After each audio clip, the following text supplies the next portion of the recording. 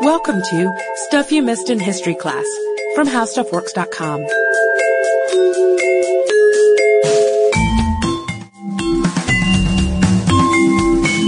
Hello and welcome to the podcast. I'm editor Candace Gibson, joined by staff writer Jane McGrath. Hey there, Candace. Jane, it's getting to be that time of year when people are doing their holiday shopping and the kids out there are compiling their Christmas lists. And little Candace, from the days of yore, one of the hottest items I ever wanted was an American Girl doll. Did you ever have those growing up? But all my friends talk about how they love them when they're growing up. They were the best. And I guess it was just, fate that I turned out to be sort of a history buff because these dolls are all steeped in history, American history. And the one I loved the most was Felicity because she was a redhead like me. And the premise behind Felicity was that she was a colonist and her parents were patriots. And there was a time that came when Felicity, who was learning how to be a young woman with manners, had to start refusing tea because her parents, again, were teaching the family that it was unpatriotic to drink tea. That's really interesting. That would have been hard for me because I like tea a lot. I know. And since it's free here, at the office. Right. Why not? Yeah. Gulp it down. And it wasn't just, without rhyme or reason that Felicity had to refuse tea. There's actually historical basis for this. Yeah, and it all started basically back in colonial days when the American colonies were still being ruled by Britain. And basically Britain had left the colonies alone for a long time, like the do your own thing sort of thing. And soon the Parliament started instituting taxes on the colonists and starting enforcing it in such a way that colonists weren't used to it, and they're like, this doesn't make sense anymore. You're treating us like below citizens, and so they enforced the Stamp Act way back in 1765, and this was an interesting act. People kind of think that it all only had to do with stamps, like mailing stamps, so it actually. Lots of things had to be stamped at this time because of the tax, like newspapers and playing cards even had to be stamped at this tax. You had to pay something for the stamp in order to pay the taxes to Britain. And so this was seen as sort of an oppressive act. And so the colonists rejected it, and Britain came back and was like, okay, all right, you can't take internal taxes, that's fine. What we're going to come back and do, and we're going to tax the stuff, what's called duties, things that were taken in, imports to the colonies. And things got so bad around the time of the Stamp Act that the people who were actually in charge of overseeing the stamping resigned and left their posts. Yeah, it was such a big scandal. But, you've probably all heard the expression, no taxation without representation. You certainly didn't miss that in history class, but you may not know why this was such a big deal. And so before we get into the tea side of the situation, I have an analogy for you. Sort of like when you're off at college, you're doing your own thing, you're in charge of yourself, you may not be paying the bills, your parents may be helping out a little bit, but essentially you're ruling the roost. You set your schedule, you go to class, you feed yourself, and then Christmas break strikes, and you come home, and you're back under your mom and dad's roof, and all of a sudden, curfew is back on, they want to tell you what you're going to be eating for dinner, they want to tell you how to spend your time, who you can see, they want to know where you're going, exactly. And this is probably how the colonists sort of felt, because Parliament was essentially levying all these rules and policies against them. And if they made enough noise, Parliament would back off. They'd either amend the policies or they'd repeal them entirely. And so the colonists learned that this would work. Make enough noise, cause enough riots, protest just enough, and Parliament's going to stop.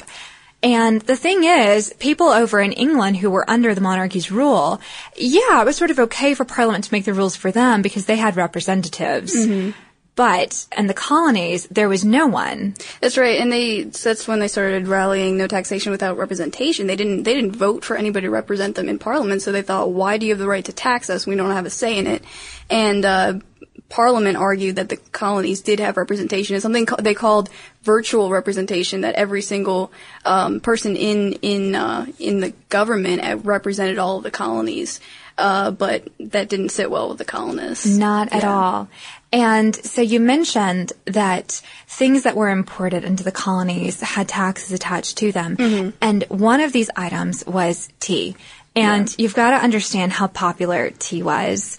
Essentially, it was the only thing, it wasn't the only thing that people drank, but it was the beverage of choice. Yeah, it's hard to imagine in our coffee-obsessed culture, but I guess if we replace it with coffee and we think if all of a sudden there was a monopoly on coffee or all of a sudden coffee was taxed, up the wazoo. Like we would get really upset because a lot of caffeine addicts would be upset. Exactly. And I think that the colonies were consuming about 1.2 million pounds weight-wise, not money-wise, per year. That is a ton of tea.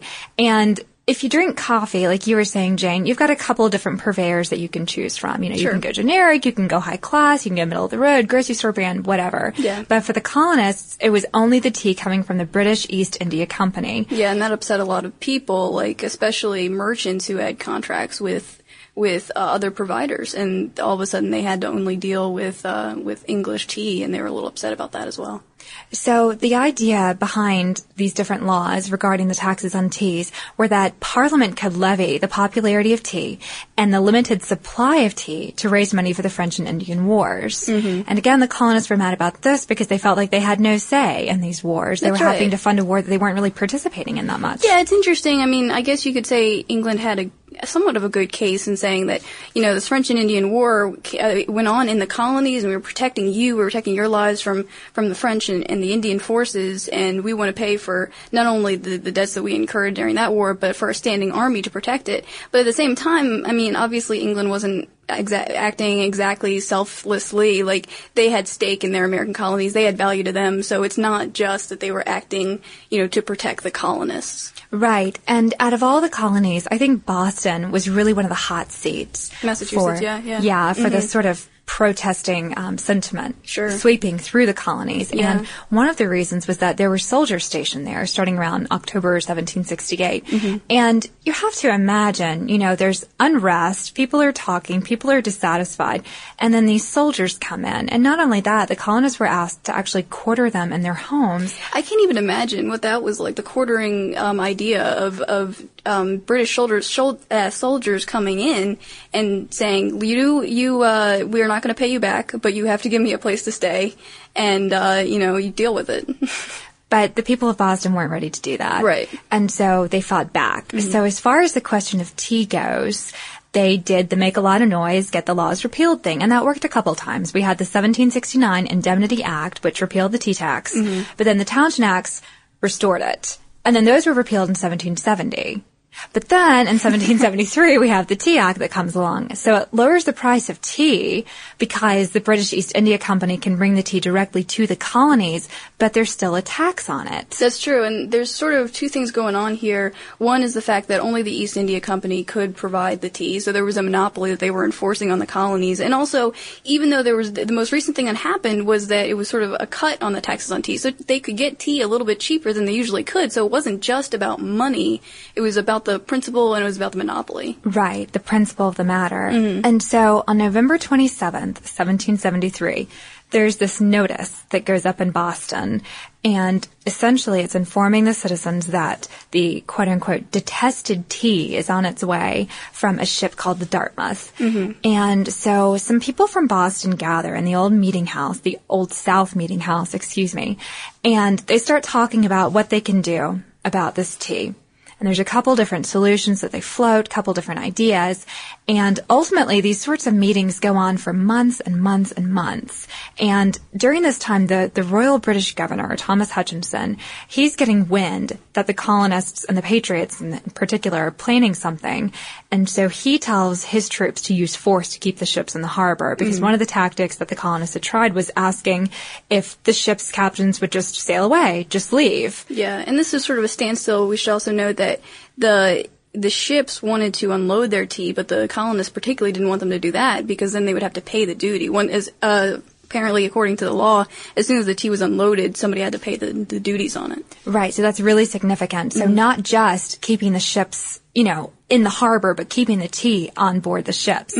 So over time, these meetings start to draw about 5,000 different people, and that's a really big number considering that the population was only around 15,000. And eventually they get enough people clamoring, especially by virtue of the Sons of Liberty, who were a pretty active group of protesters and patriots, that they Sam Adams, Paul Revere, John Hancock, that they decide they can do something about this.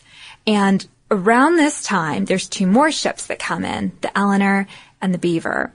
So they're down at Griffin's Wharf. The people are at the Old South Meeting House. They've been meeting for months. They've been discussing. And then finally, out of nowhere, well, maybe not out of nowhere, but sort of unexpectedly, someone lets out sort of a battle cry. And it's more of a guttural noise, I think, than anything else. And it riles the people up, and they turn into a mob, and they storm down to the wharf, and they spend 3 hours. There's 116 of them dumping tea into the harbor. Yeah, and they ended up dumping 90,000 pounds, I think it was. Yeah, and by today's dollars, that's about $1 million worth of tea, or 18.5 million cups. And the water was brown for days. I imagine.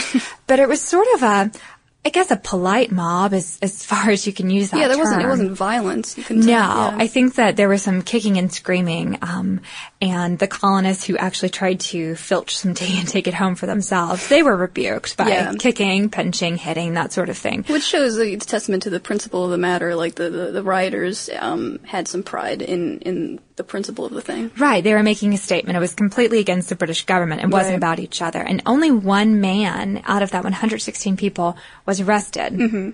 And so at this point, the colonists sort of had to reevaluate, well, what happens next? And the day after this, which would have been December 17th, 1773, they went back, they observed the harbor. There was still some tea floating around, so they beat it with their oars and, made it go underwater, and it had all but been destroyed. Mm-hmm. But the British government didn't get word of the Tea Party, it was called, until January 1774. That's right, because obviously it took some time for the news to get over there with the ships. There wasn't planes back then. So when the message finally got there, they were less than pleased, to say the least. And they enacted a few different things to punish, as punishment to Boston in particular. One was the port of Boston was closed, and they said you can't reopen until the East India Company is reimbursed for all the tea that you destroyed. And other things were like the Quartering Act was reinstated. The idea of making British troops they can stay in the houses of colonists at the time. And another one was that British officials who were accused of major crimes couldn't be tried in the colonies. England was obviously suspicious of that at this point, so they said you have to ship them back to Britain before you try them. And finally, I think there were restrictions on town meetings in Massachusetts in particular, and they were obviously afraid of more rabble-rousing going on there.